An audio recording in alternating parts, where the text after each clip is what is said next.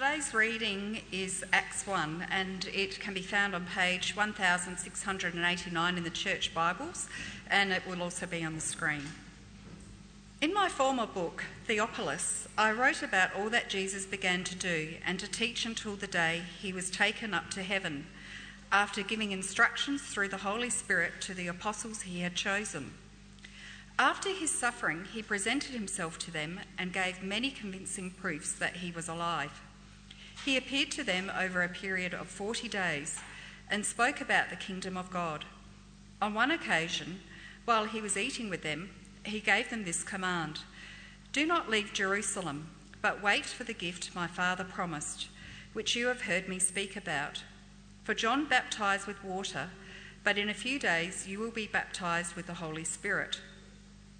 Then they gathered around him and asked him, "Lord, are you at this time going to restore the kingdom to Israel?"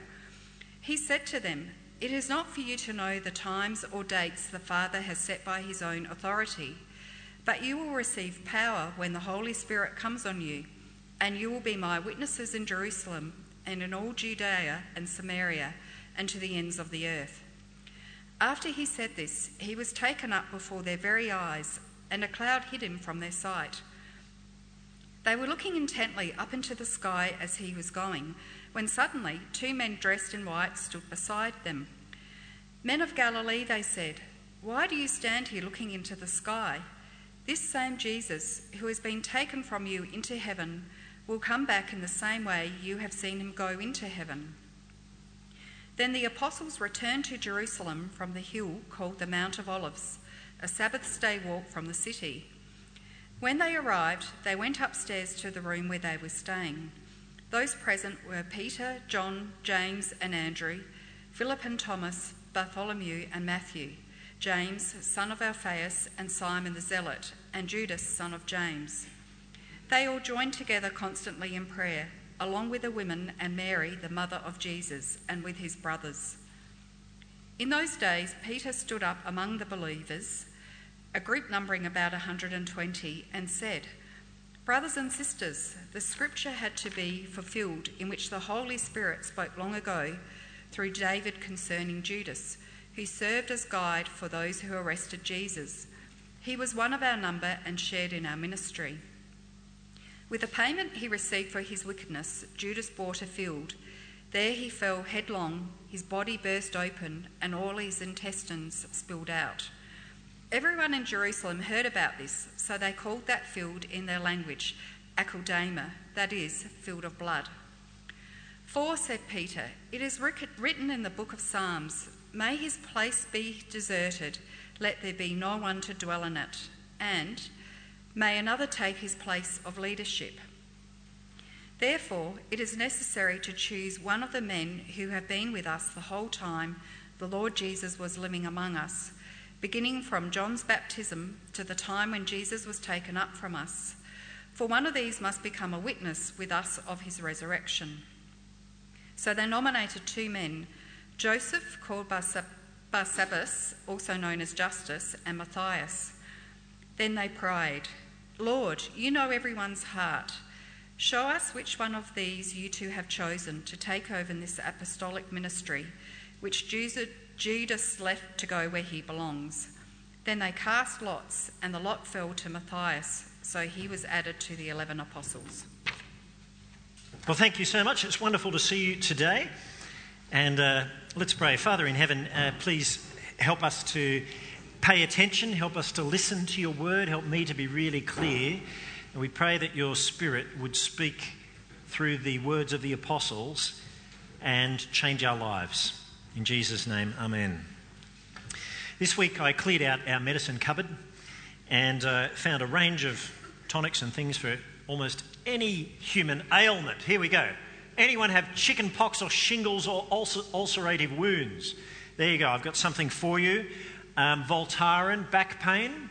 Anyone? Paul?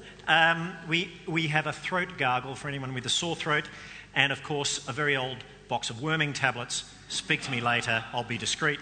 Okay, there you go. And other things as well. One tonic I didn't find was a tonic for a deflated soul. Last century, Dr. Martin Lloyd-Jones, very famous British preacher, he spent 14 years without a break preaching through the book of Romans. 14 years, right? Verse by verse. He must have loved Romans. Yet of the book of Acts, he says, and I quote, "Live in that book, I exhort you. It is a tonic. It is the greatest tonic I know in the realm of the Spirit." So for all the wonderful things you can discover in the book of Romans, Martin Lloyd-Jones, who knew that book like few others do, said that the book of Acts was God's great spiritual tonic for a deflated soul. So let me ask, how's your soul? How's your soul at this point in time, at the beginning of the year? How's our collective soul as a church? Are we expecting God to work through us this year, or are we not? There is no greater tonic for the soul of a deflated church than the book of Acts, and there's no better way to start the year together than to soak ourselves in this book. This is Luke's second volume. His first, of course, is the Gospel of Luke. We are meant to read them together, as Luke reminds us in verse 1. He mentions his former book, the Gospel of Luke, which covered all that Jesus began to do and teach up until the day he was taken up to heaven. The book of Acts covers what happens next. The purpose of Luke writing both volumes is set out in his introduction to his Gospel, chapter 1, verse 4 of the Gospel, so that we would know the certainty of the things we've been taught.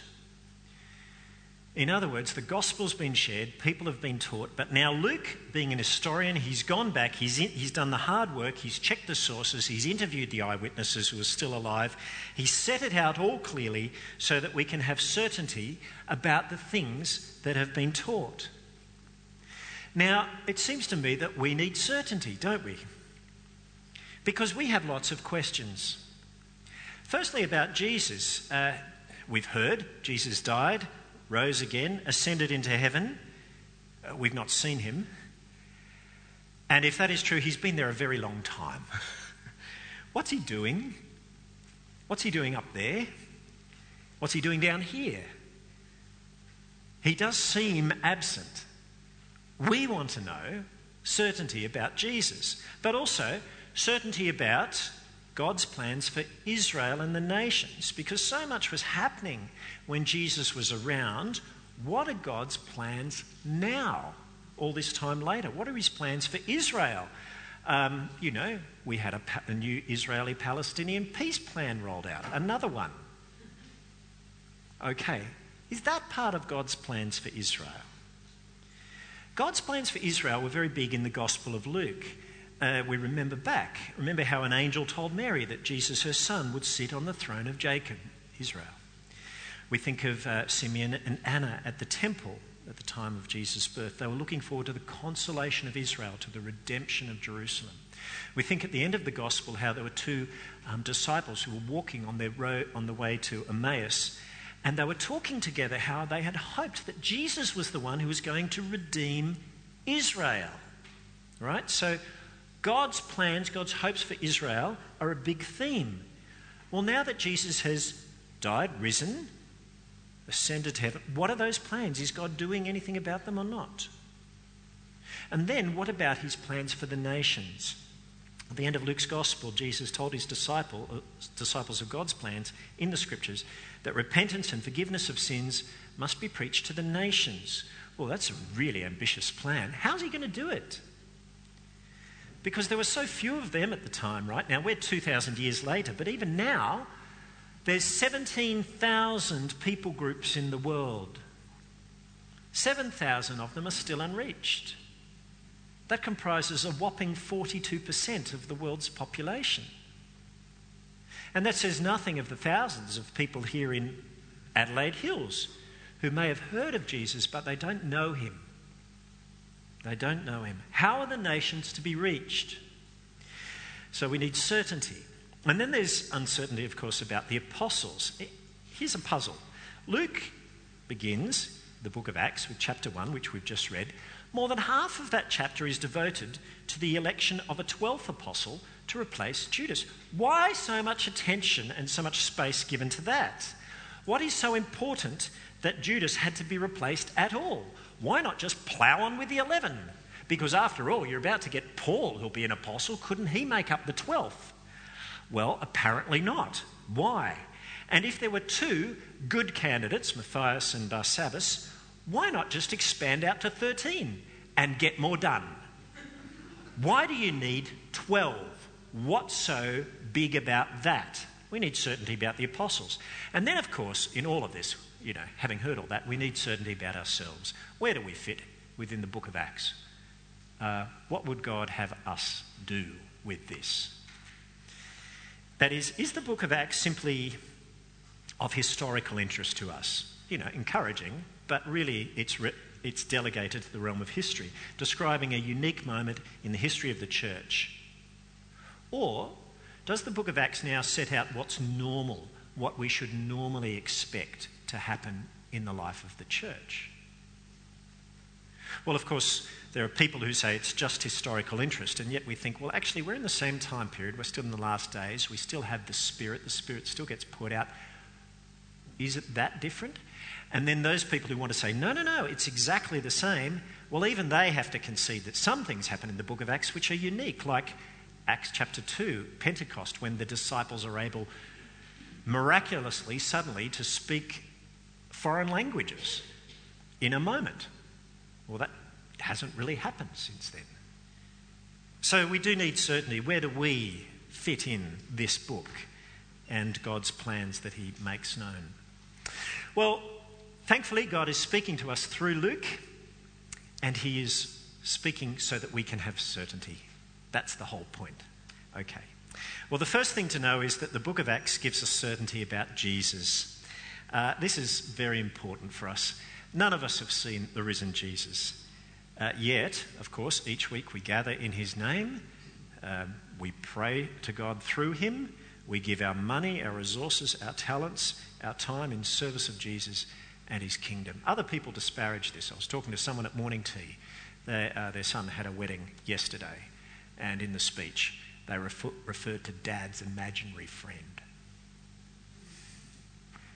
People disparage us, don't they? We need certainty about Jesus. We'd want to be confident that he's alive, wouldn't we? Well, Luke tells us that of the repeated appearances Jesus made to the apostles, and he underlines this, giving many convincing proofs that he was alive.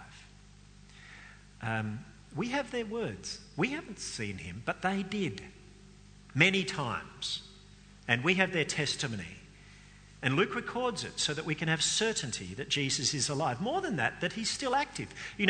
When we think of this book, the second volume, and we hear that it's called Acts, and we think, what's that about? We hear Acts of the Apostles. That's really a misnomer. It's really Acts of the risen Jesus through the apostles.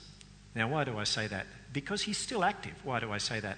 Because the apostles are only active because of the Holy Spirit, Jesus' Spirit, whom he pours out on the apostles, and he empowers them to do things. So it's like they continue on his ministry, or Jesus continues his ministry through the apostles. The Gospel of Luke's the ministry of the earthly Jesus. The book of Acts is the ministry of the heavenly Jesus through the apostles he's chosen, empowered by his Spirit.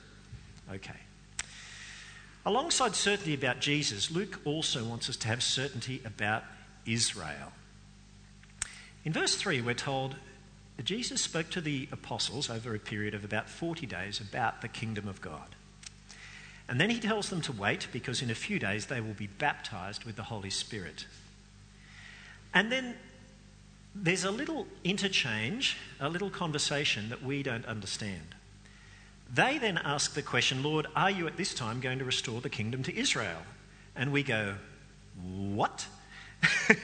And he doesn't think it's a ridiculous question. He just says, not yet.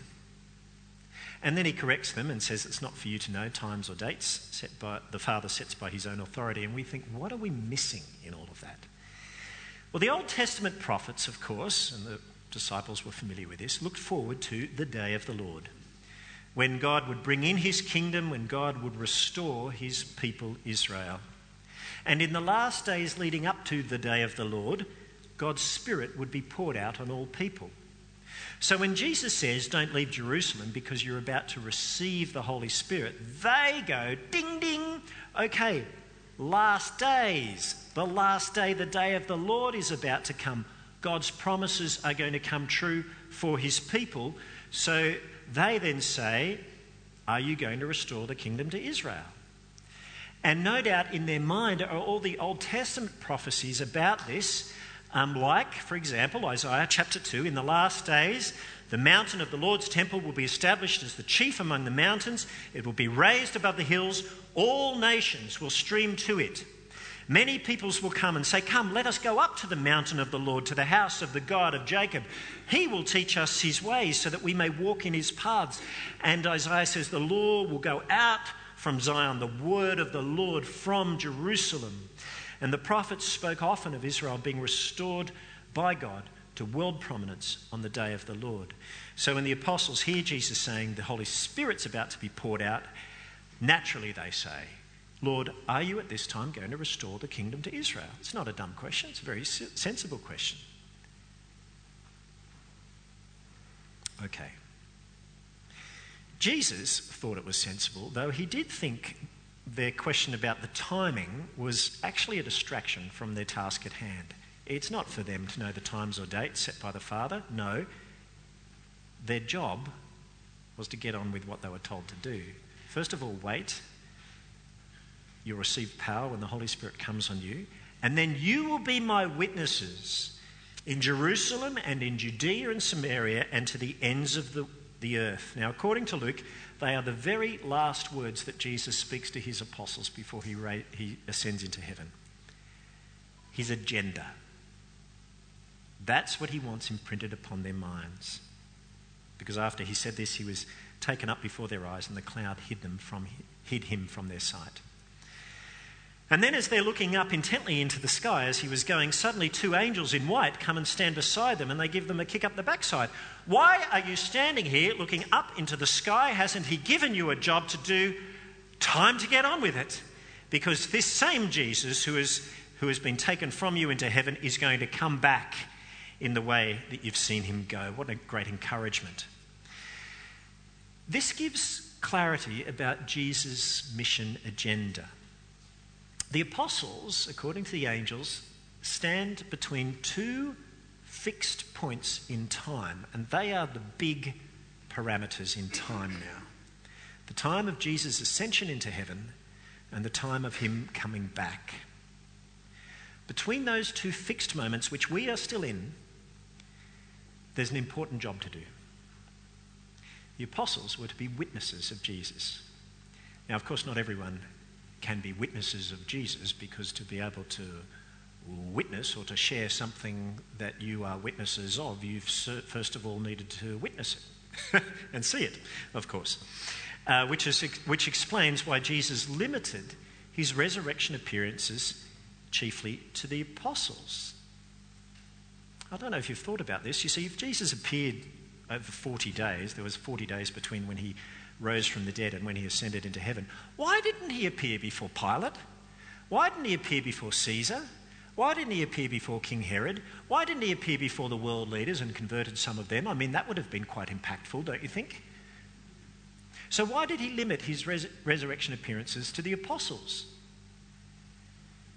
Because they were to be witnesses of him to the ends of the earth. They had known him from the earliest moments in his ministry. They had seen things that the other world leaders hadn't. They'd seen the miracles. They'd seen and heard his teaching. They'd shared in his mission. They'd witnessed his betrayal and crucifixion. And so because they were his chosen agents to continue his ministry and make it an international one, they in particular needed to be convinced beyond any shadow of a doubt that Jesus was alive as Lord and had risen from the dead. And that is why the Lord Jesus appeared to them. so they could be witnesses to others of him. And notice the scope of their task. Their scope was huge. It was to be witnesses of Jesus to the ends of the earth, that by speaking of what they'd witnessed, by preaching repentance and forgiveness in Jesus' name, the nations of the world for whom Jesus died would come to God, just as Isaiah said would happen in the last days. They would come. They would come. The apostles, yes, they got their timing mixed up. They'd wrongly thought the last days would be brief. Jesus expands out the time frame because within that time frame, the apostles had to bear witness to the nations of the earth about Christ. And so Jesus lays out his strategy. You will be my witnesses from Jerusalem to Judea and Samaria, and then from there to the ends of the earth. Now there is logic in all of that. Like ripples in a pond moving outwards from the epicentre. Acts chapter 1 verse 8, where Jesus says this is the most important verse for understanding the book. It traces the spread of the gospel through Acts as it moves outwards from Jerusalem, chapters 1 to 7, to Judea and Samaria, chapters 8 to 12, and then to the nations, chapters 13 to the end. This is not something new. This is what God had been planning for a long time. Rewind the clock 700 years. Isaiah chapter 49. God speaks of Jesus who was to come. And there he says, it's too small a thing for you to be my servant just to restore the tribes of Jacob and to bring back those of Israel I've kept. I will make you a light for the Gentiles that you may bring my salvation to the ends of the earth. Did you see the pattern? Restore the tribes of Jacob, bring back those belonging to Israel, and then salvation to the ends of the earth. Restore Israel first, and then salvation to the nations. Jews first, then Gentiles. That's the pattern in Luke and in Acts. First, Jesus' earthly ministry to Israel, and then Jesus' heavenly ministry to Israel and beyond to the Gentiles carried out through the apostles in the book of Acts. So the agenda for mission that Jesus outlines in chapter 1 verse 8 is more than just a geographic agenda moving outwards from Jerusalem, Judea, Samaria and beyond. It describes the religious movement outwards as the gospel pushes out from its Jewish roots. Remember, Jews and Gentiles had nothing to do with each other. If it's going from Jews to Gentiles, it has to overcome hurdles, and Acts describes this. It pushes out from its Jewish roots through to the half-caste and despised Samaritans, that's one hurdle, and then all the way to your full-blooded pagans, Gentiles. The scope of that plan is huge, and it encompasses everyone, including us. Jesus' agenda is for all the world to be witness to about Christ. And when you get that, then it's just so obvious, isn't it, what you should be doing? We've got to be involved in world mission, don't we? Don't we? It's just a no-brainer that our church should be involved in world mission. It's a no-brainer that people in our church should be encouraged, I'm encouraging you right now, to support individual missionaries and pray for them so that by your prayers and by your support, you are involved in world mission in places where you're not. It's just a no-brainer. That is what God's plan is, and that's what we must get on and do. He wants the nations to hear of all that he did and taught. He wants the nations to hear of his death for them. He wants the nations to hear of his resurrection to lordship, that they may repent, that they may turn to God, that they may have their sins forgiven. But to do that, first things first, the nation of Israel needs to be restored. Now, there's much confusion about this, isn't it? When does that happen? Did it happen in 1948? When Israel finally regained land, which they hadn't had for 2,500 years? No, in the book of Acts, it begins happening from verse 12 onwards in the mentioning of the apostles. There is a nucleus of a restored Israel around which gathers the beginnings of a restored Israel. You've got the nucleus, then others, the 110 others who are there, the other followers, verse 15. gathered around the representatives of the 12 tribes, and that's why they're named specifically in verse 13, except, of course, there's one hitch. Judas. There were 12, but now there's 11. Remember Judas, who betrayed Jesus, who met that grisly end? He was conscience-stricken. He threw away the 30 pieces of silver. He went out and hung himself in a field, and the rope snapped and his body fell headlong and his guts spilled open and his intestines all came out. It's rather grisly, isn't it?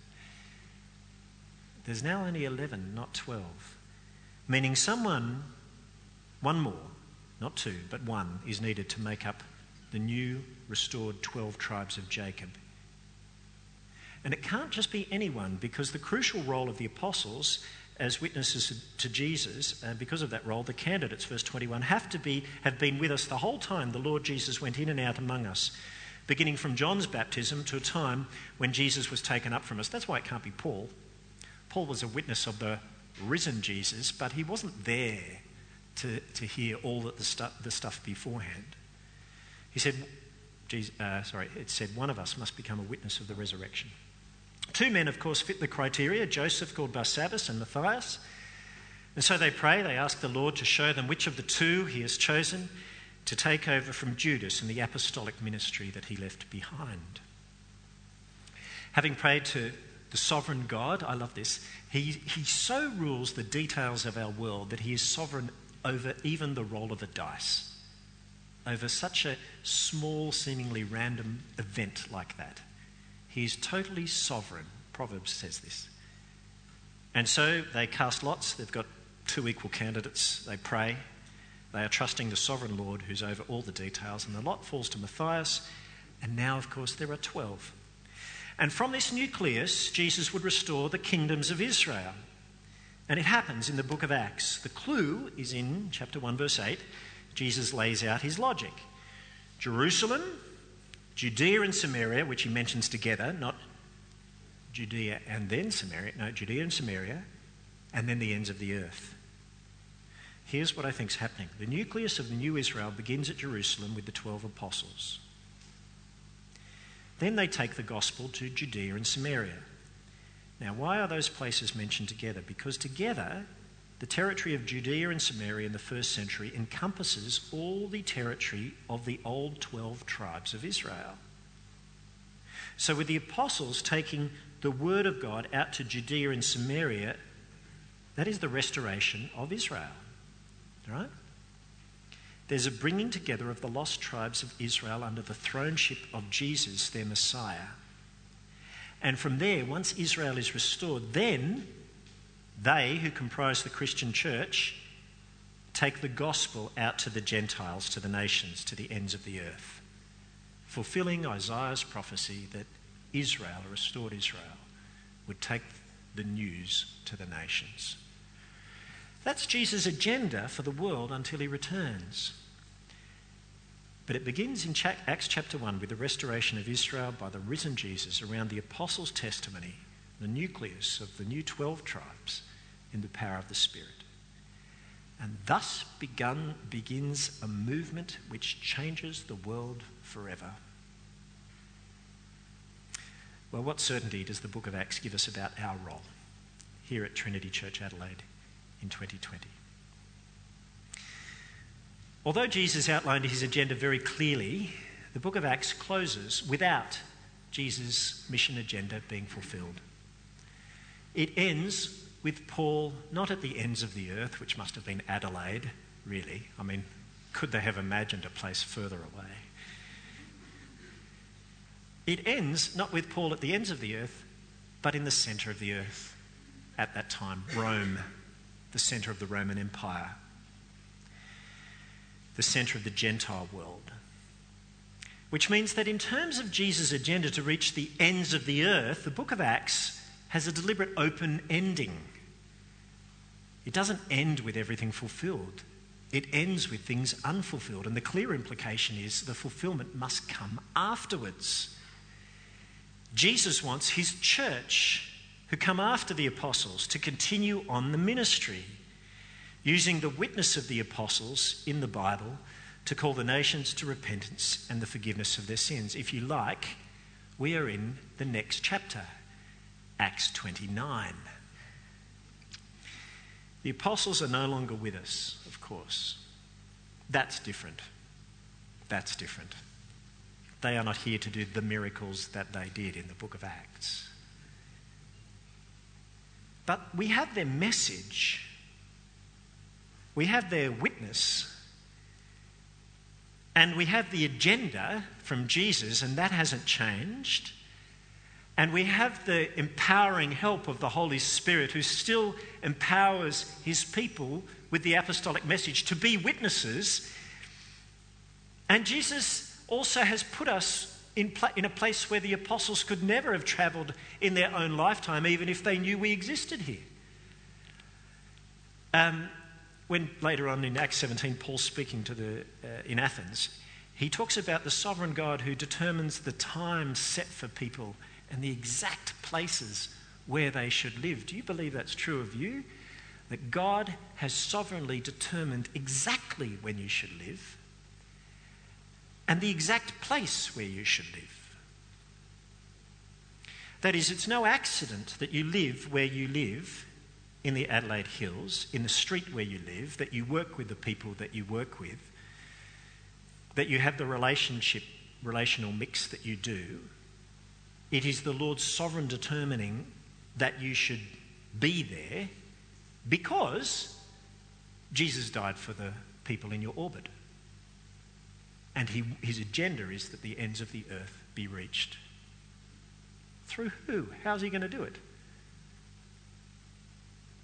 Through witnesses to the resurrection. We didn't witness the resurrection, no, but we have the apostolic witness.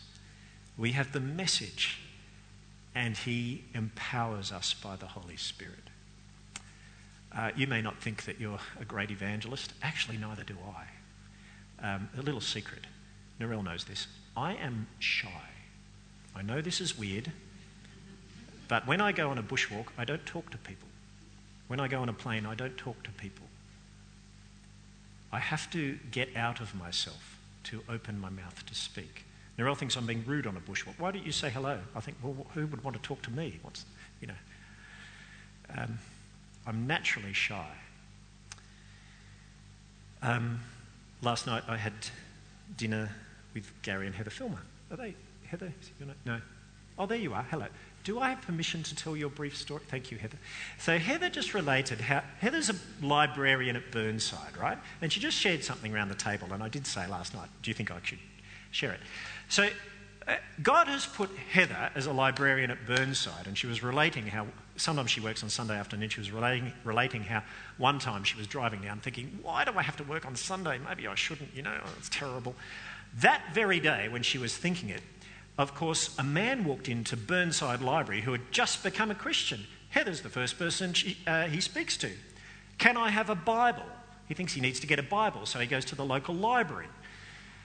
Speaks to the Christian at the local library. Now, Heather knows there's no Bible there because they get put on the, fire sale stalls, 50 cents.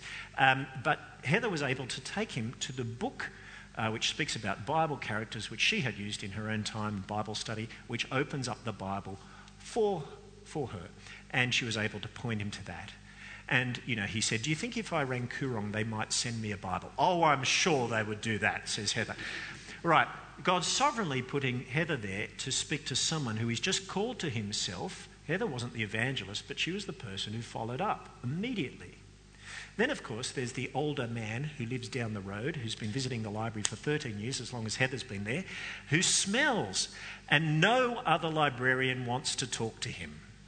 And he was quite disparaging about Christianity when Heather first was there, and she put him in his place, corrected him in a kind way. And now he comes to her with all his questions. Where's the Bible passage on this? I don't know, but being a librarian, she's great. She can look it up. She finds the place. Yes, that's the verse I wanted to know. Thank you very much.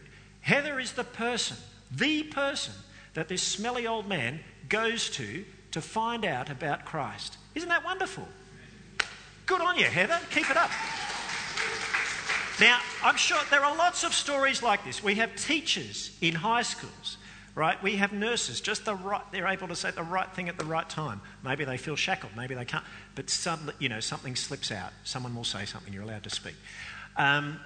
God puts us in places. It's no accident.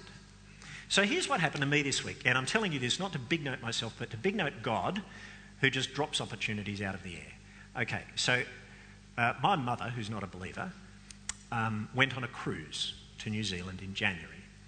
And on that cruise, she was able to stop and visit her previous hairdresser, a gay man who had cut her hair at a hairdressing salon near the Opera House for about 30 years, right? And he's dying of cancer in New Zealand with his family, and Mum and Dad were able to see him. That was lovely. And Mum rings me, my non-Christian mother, who's never asked for prayer for anything, rings me on Wednesday and says, Chris, would you be able to pray for Alistair? That's significant. Yes, I will. So later on I'm praying, Lord, please bring across Alistair's path someone who can explain to him about Jesus and the great hope of Jesus' death and resurrection, and that he died for him. And then I say amen, and then it occurs to me, perhaps I'm that person, actually. That's Wednesday. On Thursday, Mum rings me again and says, Chris, I wonder if you could do me a favour. I wonder if you wouldn't mind ringing Alistair and speaking to him. I said, funny that, the same thought occurred to me, actually.